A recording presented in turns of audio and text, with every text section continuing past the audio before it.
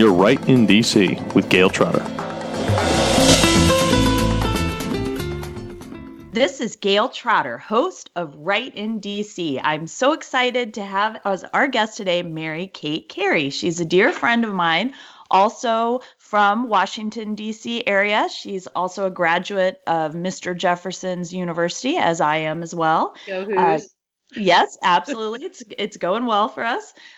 She is a senior fellow at the UVA Miller Center. She's a former speechwriter for President George H.W. Bush. She's also a political commentator. You might have heard her on NPR or seen her on the news. She is also the executive producer of 41 on 41. And if you don't remember, President George H.W. Bush was president number 41. And this is a great documentary about President Bush that I had the honor to see at its premiere. And it even had a little cameo from Dana Carvey, which was quite hilarious. She's also an expert on presidential communications and speechwriting. Mary Kate, thank you so much for joining us today. Thanks for having me, Gail. I think this is my second time. I early on, when you first started your podcast, I remember being on it. So it's an honor to be asked back. Yes, thank you so much for being a repeat guest. And Mary Kate and I first connected because our children went to school together. And you go to these parties for different people in DC, and there's kind of a secret handshake, I would say, among Republicans. Wouldn't you say, Mary Kate? Yes, that's exactly right. And Mary Kate had done a lot of political commentary for NPR, and I was very grateful because she connected me with some of the folks at NPR, and I was able to go on. And it is, I will tell you, the reporters and the journalists at NPR might be some of the nicest people in the entire country. And yet, of course, my opinions are quite shocking to them. So I always have to remember my closest liberal friend in law school and talk to her in my head when I'm actually going on NPR. So what tricks do you use when you go and speak on NPR about these very hot, controversial topics going on? Well, I got asked one time, it was, I want to say maybe the 30th or 40th anniversary of NPR. And they flew in all their station managers and major donors to DC. And we had to pretend like we were on the air in front of a live audience in a hotel ballroom. Ooh. So it was as if we were doing a show, but we were just really doing a panel, I guess you would say. But they said, we're gonna reenact as if we were doing a show on the air. And they brought in the hosts and everything. And so we started doing the show. And as you're aware, there's always a balance on the panel. Yes. There's usually a Republican, a Democrat, and an independent on their political panels. And where I see the choice of stories is where you see a little bit more of the bias. But I always assume, like you do, that I am talking to a huge audience that is mostly liberal. Well, this particular day, I finished being on the panel, and I saw this crowd of people heading towards me from the audience. And I thought, uh-oh. It's all over, is my will in order, Right, never a good sign. I was about to be killed or something. And they were a huge group of conservatives who were major donors and supporters of NPR. And they came over to say, stick with it, always go, Mary Kate, make your arguments, and they were all giving me this rah-rah. And I said, are there conservatives that listen to NPR? And they said, oh, absolutely. It's pretty much a third. And there are many areas of the United States, mostly rural, where NPR is the only source of news. Yes. They don't necessarily have local radio. And there are a surprisingly high number of conservatives who get their news from NPR. And so I don't feel like that's really a problem anymore once I learned that. And so I'm always polite, and NPR has a culture of not interrupting. And yes. I think that's great. So I think it's a joy to be on, and I've always enjoyed it. And they're, like you said, they're lovely people who work there, and very smart, very good at what they do. They really are, and they are very dedicated to the news. And it is just fun for me to go blow their minds a little bit. And I always feel like I don't want to say I'm holding back, but I'm trying to put my most persuasive argument forward, Right. or start with the premise of the shared values. So we all Exactly. share freedom, or we all Completely agree. share compassion, and then here's how we get to that point. And I completely I agree with find you. it That's exactly what I interesting mean. Yeah. Yeah. to Great. have that opportunity to go there and actually have that conversation. And And try to I change think, people's minds, and yes, model yes. respectful behavior and, make smart arguments that they might not agree with you on everything, but you might change one person's mind on something, and that's worth it. Well, and I think when we first met, you said that part of your approach was trying to be reasonable. Yeah. And I think, particularly given this political environment right now, people on both sides of the argument tend to think the other side is not reasonable at all. Right. So even showing up and having that conversation on NPR, even if you don't change anybody's mind, they at least might think that there are logical reasons for the positions that Republicans hold instead Yeah. of just outright bias or ignorance or, any other bad motive. Agree. So going back to the documentary a little bit, we had President Bush's funeral service in the National Cathedral a few months ago. Tell a little bit about your time with President Bush. So I was a speechwriter for President Bush, and when I first joined the staff, I came right off of the 1988 campaign, and I was 23 at the time. By the time I became a speechwriter, I was 24, and was a speechwriter for 3 out of 4 of the years. The fourth year I went of the administration, I went over to the Justice Department to work for then Attorney General Bill Barr, and who's now back in the news. We can talk about that if you want. Yes. But President Bush, so because I was so young, I was assigned the really what I think are the most fun speeches, but are the most junior speeches. So it would be the what do you call it? Spelling bee winners, the Girl Scout of the Year award winners. I 3 years in a row I did the turkey pardoning, very important. And, Yes. and in a lot of ways, I think President Bush would have been the first to say he did not consider himself an orator, and he didn't particularly enjoy giving speeches. He was much better one-on-one in interviews. He was very good at press conferences. He was very good on his feet, but he didn't particularly enjoy giving a high stakes speech. And so the ones that were lower stakes and were more about people and normal Americans coming to the White House to be honored for something they'd done extraordinarily well. He loved that sort of stuff. So I think that's why he and I got along so well, is because we both enjoyed those sort of, Peggy Noonan calls them the slice of life speeches, and that was great fun for me, and it was the best job I'll ever have.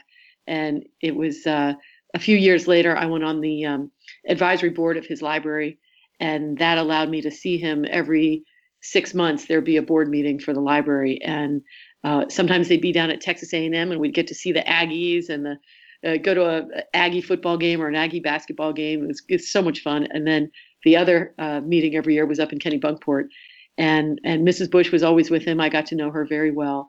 And so as he got older and more infirm, the Bush world, as we call it, started making more and more of the funeral plans, as all presidents do, former Right.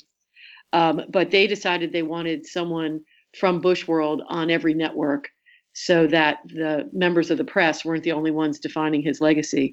And so I was tasked with going on to CNN. And so I had to forego going to the funeral myself, and instead, sat in the booth and told stories about George Bush. And I think it was the right thing to do, because many of the reporters that I was on with had never met George Bush and didn't know him personally. And so I was able to tell all kinds of funny stories and kind of humanize him, and talk about what an amazingly humble and gracious man he was, how he was so well qualified to be president. Talked about some of his friendships with world leaders all through the years, and all the great things he did, from the big stuff like the end of the Cold War and the first Persian Gulf War, to starting the Points of Light movement, to some of the domestic achievements like the Americans with Disabilities Act and the Clean Air Act. down to the really personal stuff, where I think, for example, one of the reasons he was such a successful leader is because he treated everyone with the same dignity and respect, whether they were the Queen of England or the landscaper at the White House. And I had so many stories about that. And I think that's what young people can learn from him, not to demonize someone else, not to take people for granted, and to treat everyone with the same respect as you would your own brother or sister. And Amen to that. so it was a joy to be able to do that. And then the end of the week, the very end, he got buried down at Texas A&M, and I was going to take a rental car back to Houston and fly home the next day. And luckily ran into some friends as they were coming out of the graveyard, who were all, longtime family friends and staff. And they said, oh, don't take your rental car. Jump in this bus with us, Mary Kay. We'll get you back to Houston. And so I jumped on the bus, and that was the best thing all week because it was all over. And we had an hour and a half on one of those fancy buses, like a Greyhound bus. Yes. And and it was all the longtime staff. Some of his kids were on the bus. Neil Bush was there. Some of the grandchildren were there. John Meacham was there. And they had a microphone, and they just passed the microphone up and down the aisle. And we all sat around for an hour and a half and told our greatest George Bush stories. And we had wine on the bus. We all toasted President Bush 41 one last time. And it was something I'll never forget. It was just a great ending to the week, is being with all the people he loved so much. So it was great. That sounds like a beautiful time to reminisce about him. Did you learn anything new in particular about him from that bus journey, or anything during the week? Any surprising stories that, you were in charge of a documentary about this man? Yeah. Was there a new story that you learned? I would say, I made the mistake. I was wrong. Remember after the Houston funeral, they put him on a train, and the family got on the train too, and the train went very slowly from Houston to College Station. And I had wrongly assumed that this was a time for the family, after this crazy week of this spectacular send-off that had so many events and so many logistics to it, that I thought this would be the time where the family could actually put their feet up for a minute. Right. The group was getting smaller and smaller as it got closer to the burial. It wasn't thousands of people on that train. Right. So it was really just the closest family and friends were on that train.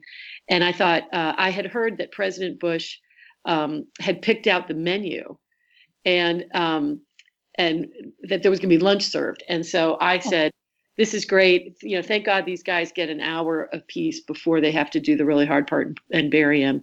And Right. they can all be together and have a nice, peaceful moment. Well, I was totally wrong.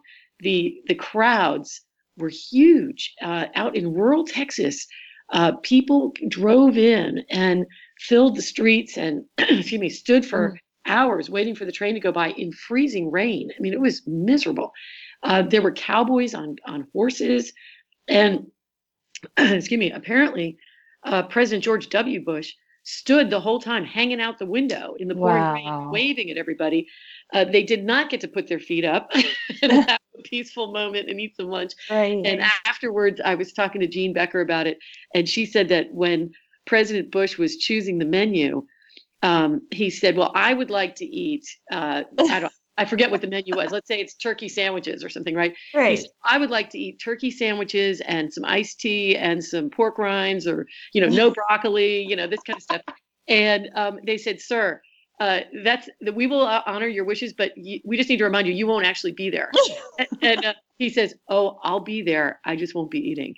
Oh. And I was like, isn't that sweet? Like, he's like, oh no, I'll be right with you. Don't worry. I'll be there. And I just thought that was such a sweet thing for him to say. That is. His spirit would be with them through the whole thing. It was beautiful. Well, we attended the funeral. Our son was one of the singers in the choir, and we were, very fortunate at the cathedral, service. And I was just blown away by the stories that Senator Simpson told. And I think for me, the most touching, there were many touching moments. You could debate it, but I think the most touching moment was when President Bush's pastor from Texas was talking about Jesus washing his disciples' feet. And he talked about Secretary Baker, who was, one of the most powerful men in American politics historically. He was rubbing President Bush's feet in those final hours. And just to think about that kind of friendship that President Bush and Secretary Baker had, and the grief that he must have experienced. And then the camera panned to Secretary Baker, and he dropped his head, and you could tell he got very choked up about it. And I think that goes to your point that, President Bush was president. That's amazing. He did lots of, important things. We last week interviewed Scott Stump, who's the president of the Desert Storm Desert Shield Memorial Association. They're trying to build a memorial near the National Mall in D.C. to memorialize Desert Shield, Desert Storm, right near the Lincoln Memorial, because that was such an operation of liberation and freedom. Love it. But I think this goes to your point, President Bush. It wasn't. I mean, maybe the legacy he left most of all is in his relationships with individual people and his influence. Or I think that came across a lot in his funeral. So I want to take that and build on it from your testimony before Congress in the nomination of William Barr. Now, explain to us a little bit of how you came to know Bill Barr and how you came to testify before Congress on his behalf in his nomination hearings. So most speechwriters at the White House last about 2 years. It's a high burnout job. It's really a job for young people. There's a reason there's not a lot of 75-year-old speechwriters at the White House. So it's a crazy life with long hours, and you got to be able to jump on a plane and go. And, it's crazy. And so I felt like I sort of beat the odds, and I didn't start really getting burned out until the third year. And so the end of the third year, I started saying, oh my gosh, I'm falling apart here. And so you might recall that Senator John Heinz, who is Heinz Ketchup. Yes. He died in a plane crash. Yes. And then his Senate seat opened up. And so the then Attorney General, Dick Thornburgh, was from Pennsylvania. He decided to go back home and run for John Heinz's Senate seat. And by the way, footnote to history, Mrs. Heinz ran off with Senator John Kerry, who later became Secretary of State. I don't know if you remember that. Yes. And another footnote to history is Dick Thornburgh ran against Harris Wofford for that Senate seat, and Harris Wofford's campaign manager was the young James Carville. No way. And it was this big upset that Harris Wofford won the Senate seat and Dick Thornburgh didn't. And that became kind of the canary in the coal mine that perhaps President Bush's reelection might not be guaranteed. Assured, yes. That is when Bill Clinton scooped up James Carville and made him his campaign manager. And so that was the beginning of that. But anyway, so a new attorney general had to get named, and Bill Barr was the deputy attorney general of the United States. And so President Bush nominated him to be the new attorney general, and he needed a spokesman. And so the word went out, does anybody, want to oversee the speechwriters and be the spokesman for the attorney general? And so I raised my hand and said, well, that might be a little slower pace and better money. And, that sounds like a good thing to do. So I went over there and oversaw the speechwriters and was the deputy director of policy and communication. But really what I was there were two spokesmen for the attorney general. There's a separate set of spokesmen for the Department of Justice, and they oversee, they're like civil servant, what do you call them? Yeah, civil servants who are in charge of putting out the press releases about litigation and, class action lawsuits and whistleblowers and stuff like that. This was different. They're civil servants. We were political appointees. Right. And so it was Paul McNulty who went on to become deputy attorney general under George W. Bush. And Paul had 5 kids at the time. So he managed the sort of Washington press corps, and I was not married yet. So I got assigned to do the traveling press corps. So if the attorney general went out to Omaha, I would go with him and make sure he got on the Live at 5 and made sure the local reporters all got to interview him, and set up the press conferences and things like that. So it turned out to be a crazy job too, which so much for that idea. Careful what you wish for. It was better money, so that's good. But so I ended up, this was in the days of asset forfeiture, and they had seized a small prop plane from a drug dealer. And that became the Attorney General's plane because he was under so much threat that he couldn't fly commercial. And it was a 4-seater, and there was no bathroom on the plane.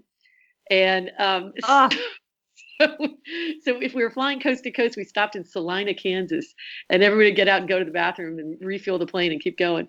But anyway, so I got to know him very well, as you can imagine. And we had a great time. He was a terrific attorney general.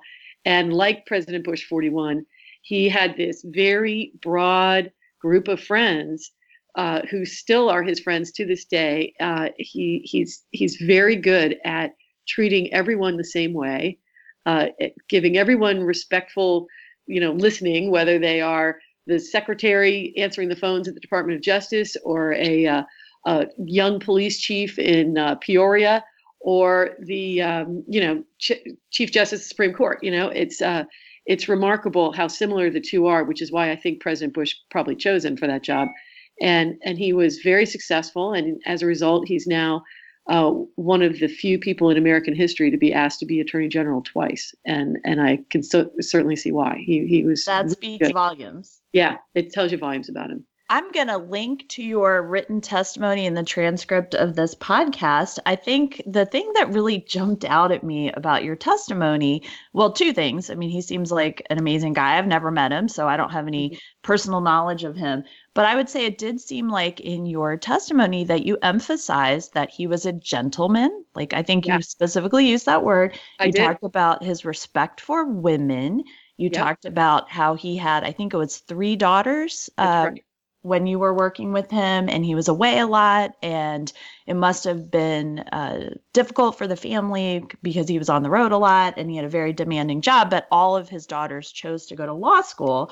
And I couldn't help but think, were you signaling through your testimony in this Me Too era that there's no cause for concern with Bill Barr, that your interactions with him flying on this little plane all over the country, that there was not going to be anything that we saw in perhaps other confirmation hearings in the last 6 months? Correct. I thought, why sit and wait to get asked that question? Right. I thought, preempt the question and just say, this man is an absolute gentleman. And I was, very impressed with the way he carried himself, the way his daughters turned out, the way that he was so kind to me when I was so young. And I was not a lawyer. I was one of the few people on his staff that was not a lawyer. And that didn't make a difference at all. And he just treated me as if I was the right person in the right place at the right time. And, he was just very, very kind to me. And there's one story I told that's, I referenced it briefly in the testimony, but then I can tell you the rest of the story is, so we go to, I think it was Richmond, and he was very involved in this Operation Weed and Seed, which was something he came up with, which was to go into high crime neighborhoods, weed out the violent criminals, and then seed the good programs that would help people have more opportunity, get a shot at a good education, start their own businesses, be able to buy a house, all the things that make a neighborhood thrive again. And so he partnered with Jack Kemp, who was then Secretary of HUD. And there was a high crime neighborhood in Richmond that they were going to do Operation Weed and Seed. So it was going to be a joint press conference between Bill Barr and Jack Kemp at 2:00, let's say. And so we all pull in all the limos. I'm there because it's outside of Washington, so it's my job. And as we're pulling in, the FBI says, listen, about 10, 15 minutes ago, right before this happened, there was a takedown of a gang, and it got very, dicey there. There was a lot of bullets flying. So we think everything's okay now, and the area has been secured. But just in case there is a stray bullet, we have 2 bulletproof vests here. one for you, Mr. Kemp, one for you, Mr. Barr. And would you put these on before you go to the podium? And I'm standing right there, and Bill says, well, what about her? And they said, we only have 2 bulletproof vests, and Wow. she's out of luck. So, more important for you two, not her, to have bulletproof vests on. And of course, we're surrounded by FBI agents who all have guns and bulletproof vests. So I'm the only one who does not have one, right? And so Bill looks at them and says, well, that's not really going to work. And so he says, here, I got an idea, Mary Kate. We'll be okay. We'll go to the podium, and you stay here, get back into the armored limo, and just keep your head down, okay? But don't go up to the podium with us. Just stay here and get in the limo and keep your head down. And I was thinking, like, I couldn't believe he was even worrying about this. I think any other guy would have strapped on the bulletproof vest and said, all right, let's go, and gone right up to the podium and wouldn't have thought for a minute about the 28-year-old kid standing there who didn't have a bulletproof vest, and so I referenced that in my testimony, just to say this tells you volumes, and this is why people admire him so much and are so loyal to him. And believe me, even though I was the person that didn't have the bulletproof vest in that situation, the agents who were all standing there heard this whole thing, and all looked at each other and were kind of nodding and sort of said, this is a good guy. And not every other attorney general would have gotten that reaction, I don't think. And he came to my wedding. He and his wife came to my wedding. I got married shortly after we left office. And the agents all came because I love them too. And we've all stayed in touch all these years. The agents still send me Christmas cards 30 years later. And it's just very sweet. He's really is a gentleman. It's he's a great guy. He'll be a great attorney general. Sounds like he is a real servant leader, as they like to say. And a brilliant legal mind, which everybody else on the testimony panel was addressing his legal brilliance. And I was there just to basically tell great stories. Right. Well, that sounds like a breath of fresh air in Washington. Yeah. We have lots of great lawyers, but not lots of great servant leaders. Yeah. And he certainly is one of them. I don't doubt for a minute he will sail through the confirmation. So he'll be good. So 2 final questions. Yeah. You and I are both graduates of UVA. There was a lot of controversy last week about the governor of Virginia. First, he seemed to say in a radio interview that he was in favor of infanticide. He tried to back off of that. And then a couple days later, that medical school yearbook photo was published. I think he was age 25 when that came out. And then we saw his press conference this weekend where he kind of went backtracking on whether he was in the photo, the very offensive photo from his medical yearbook. If you were counseling him for that press conference that he did, it's not presidential communications, but certainly political communications, what advice would you have given him before that press conference? Well, part of the story was when the story first broke about the yearbook. Yes. And he put out a written statement first. Right. And the written statement did not have him resigning, but the written statement had a very apologetic tone. He was horrified at this. It was very well written. And then the press conference was a complete 180 where he was not horrified and not apologetic. And it was really to the point where I thought, did he not have anything to do with that written statement? Did someone else write it and say, sir, we're putting this out? I think it really you're right. Struck me as a total disconnect. And then the whole Michael Jackson and his wife thing to tell him not to moonwalk. I think something is very wrong here. And I can't quite figure out the explanation for it. And obviously, I think he needs to resign. He should have resigned on Friday when he put that statement out is when he should have resigned. Yeah. And so I find the whole thing very disturbing, and why this didn't come out sooner is mystifying to me. How he got elected with this out there is mystifying. And when you add the infanticide comments earlier, which from a policy point of view are equally horrific. Yes, I, thank I, you. I just, um, I find the whole thing to be a complete disgrace. And I wish him well. I hope he comes to his senses and does the right thing and leaves office. But I'm concerned that he's just not acting right. Like there's something off here. And Right, right. But I I think most people don't realize that the Virginia governorship is a one-term governorship, right, so it's very right. hard for anyone. He doesn't really need the state legislature to do stuff. He's the executive of Virginia for the next period of time, and obviously he's not going to have any political career after this. But it would be hard to force him to resign. Well, I think that one insight that somebody shared with me last night is so the lieutenant governor is African American and also Democratic, and under the current rules in Virginia, if Governor Northam were to step aside, the lieutenant governor would step up and be the governor for the next 3 years out of 4, and then could run for a second term, which would really be his first term because there is no Right, second terms in Virginia. right. So from the Democratic strategic, DNC chairman's point of view, there is nothing to lose by saying that Northam should step down because chances are you could have a Right, Democratic governor for 7 years instead of for the right. next 3. And so I think that helped explain why so many Democrats came out so fast and said he's got to resign because they had nothing to lose. If Right. if it had been a Republican lieutenant governor,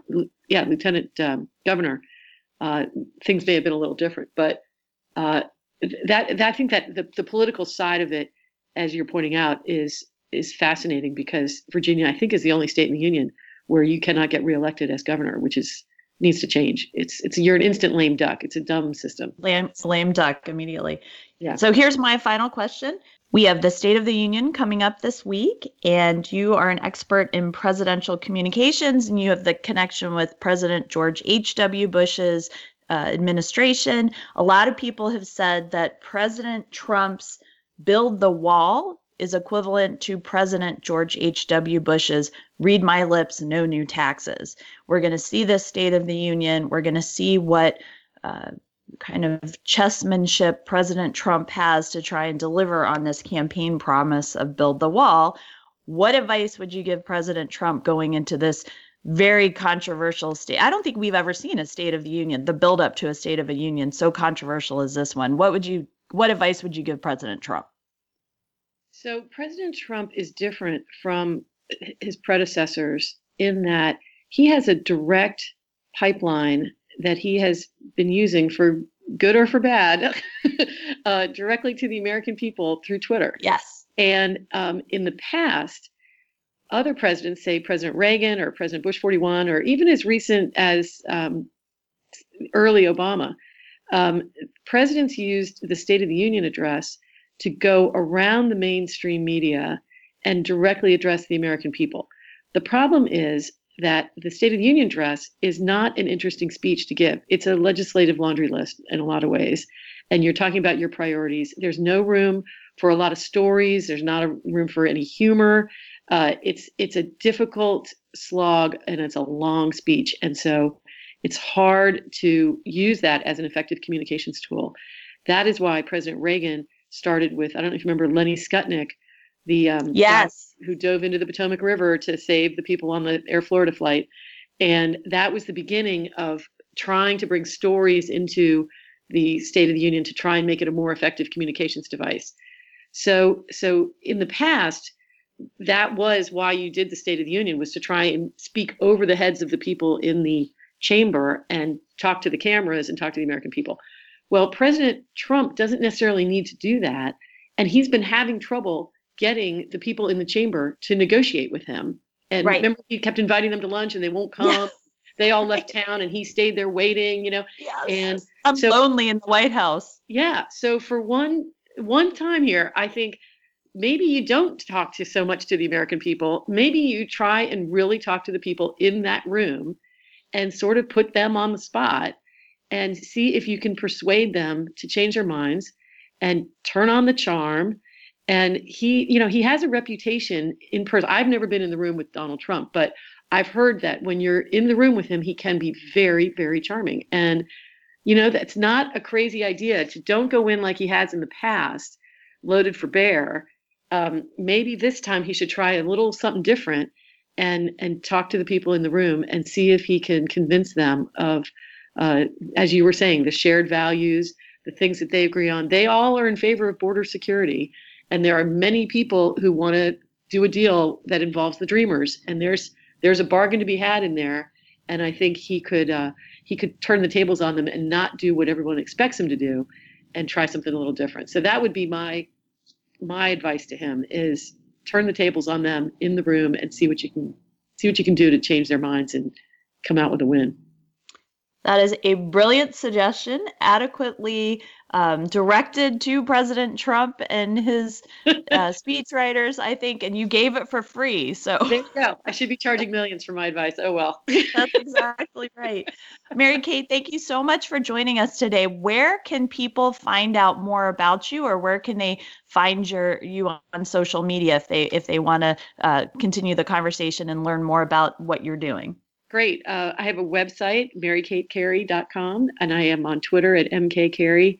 And I have a podcast myself called Bipartisan, in which we try and cross the aisle and talk to Democrats. It's an Obama speechwriter and myself, and we interview all kinds of fascinating people and have a great time. So it's Bipartisan on iTunes, Google Play, and Stitcher. So join us. Thank you for having me. Thank you, Mary Kate. Joy to talk to you, Gail. I always admire everything you're doing, and I just think you do a great job. So thanks.